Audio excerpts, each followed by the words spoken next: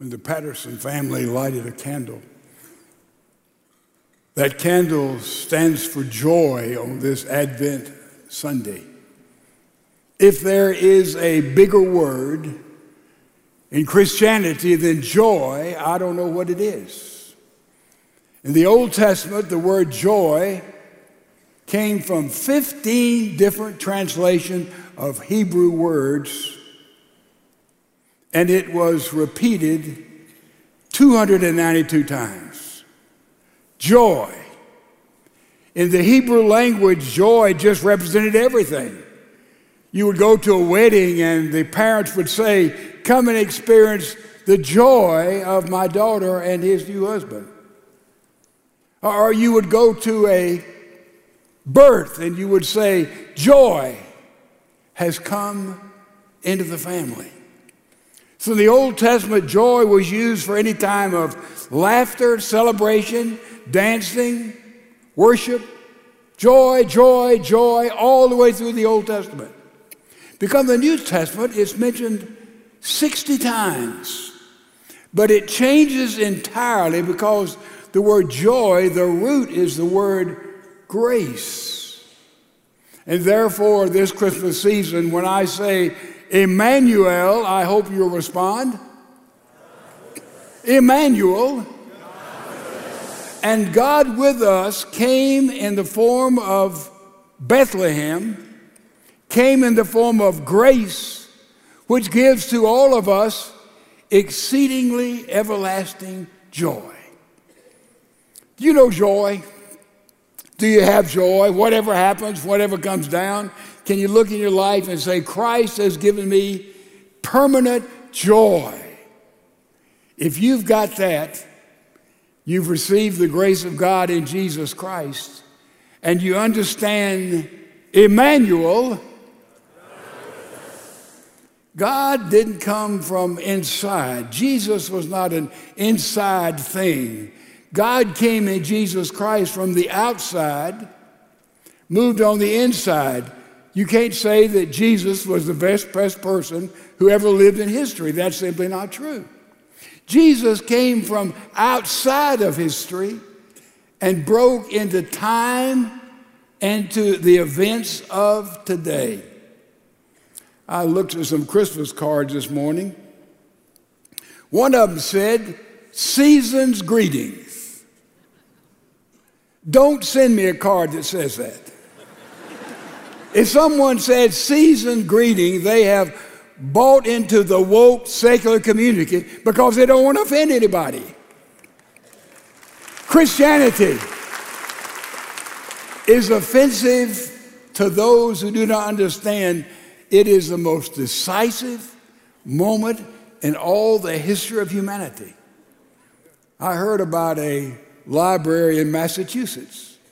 They allow every kind of celebration to take place. Kwanzaa, Hindu celebrations, high Jewish festival days, but they forbade a Christmas tree being put in that library in Massachusetts. Why? They said it was offensive. Let me tell you something, folks. If you go shopping, you see somebody that says season's greetings outside, go to another store. This is the celebration of the Day of Days. It's the time in which God invaded history in a manger. In a manger. Now, the question before all of us is very simple. Has Bethlehem come in your heart? Has Bethlehem come into my heart? You see, when you make out of your heart a manger for Jesus to be born, it is an inside thing that explodes in life on the outside. But yet, a lot of the world walks in darkness. The sea is a pretty good analogy of light and darkness. On the surface of the sea, you go down 600 feet and you have sunlight. You go down 600 feet, you move all the way down to 3,000 feet, you have twilight, right? It gets a little darker. Then you go to 3,000 feet and you go to 13,000 feet, you have midnight. And at midnight, only those bioluminescent fish can exist. It's so dark, it's midnight there.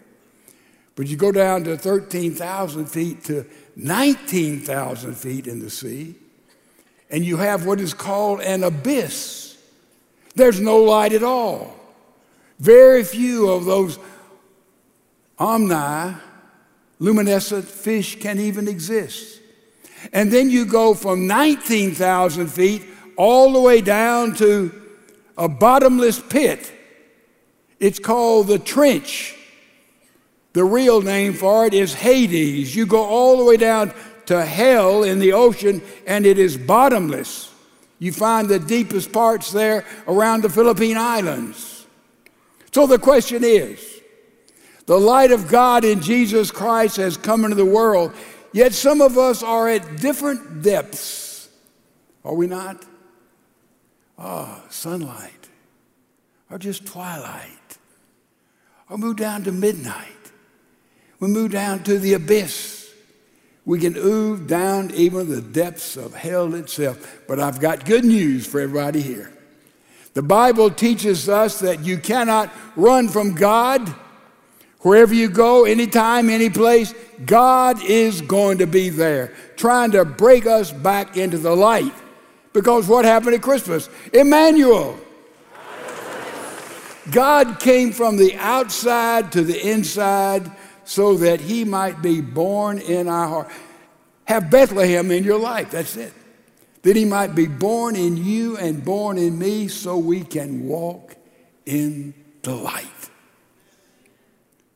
Are you in the light? Are you walking in the light of him? Is there freedom in your life? Is there spontaneity in your life? Is there joy in your life? Real joy, wonderful joy, everlasting joy. That is the promise that we have in Jesus Christ because Emmanuel. And that is Christmas. As we prepare to go to the Lord's table, would you bow your head with me? Father, all of us here have walked in different areas. We've walked in the light. We've walked in the twilight.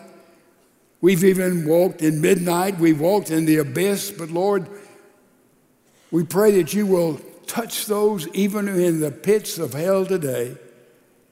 And may they look up to you and know that you will come to them and light up their lives. Father, how beautiful that is. When a man or a woman or a young person says, I make out of my heart Bethlehem, for Christ to be born, for sin to be forgiven. So this Christmas, I may have a brand new life. As we go to the table, Lord, we go examining our hearts to make sure that we indeed have our priorities in right order. So in this crisis moment in history, this decisive moment in history, that by your Spirit we may live and walk and breathe and think in the light of the gift of Christmas. For this is our prayer in Jesus' name.